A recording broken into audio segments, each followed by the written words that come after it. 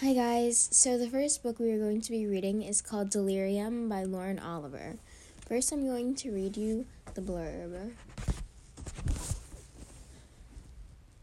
In an alternate United States, love has been declared as a dangerous disease, and the government forces everyone who reaches 18 to have a procedure called the cure.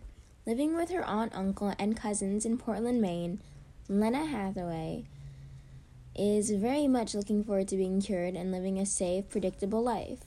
She watched love destroy her mother and isn't about to make the same mistake. With 95 days left until her treatment, Lena meets enigmatic Alex, a boy from the wild who lives under the government's radar. What will happen if they do the unthinkable and fall in love? So this is the first book in a trilogy by Lauren Oliver, and I haven't even read it, so this is kind of we're just gonna flow with it and see what happens. I hope you guys enjoy.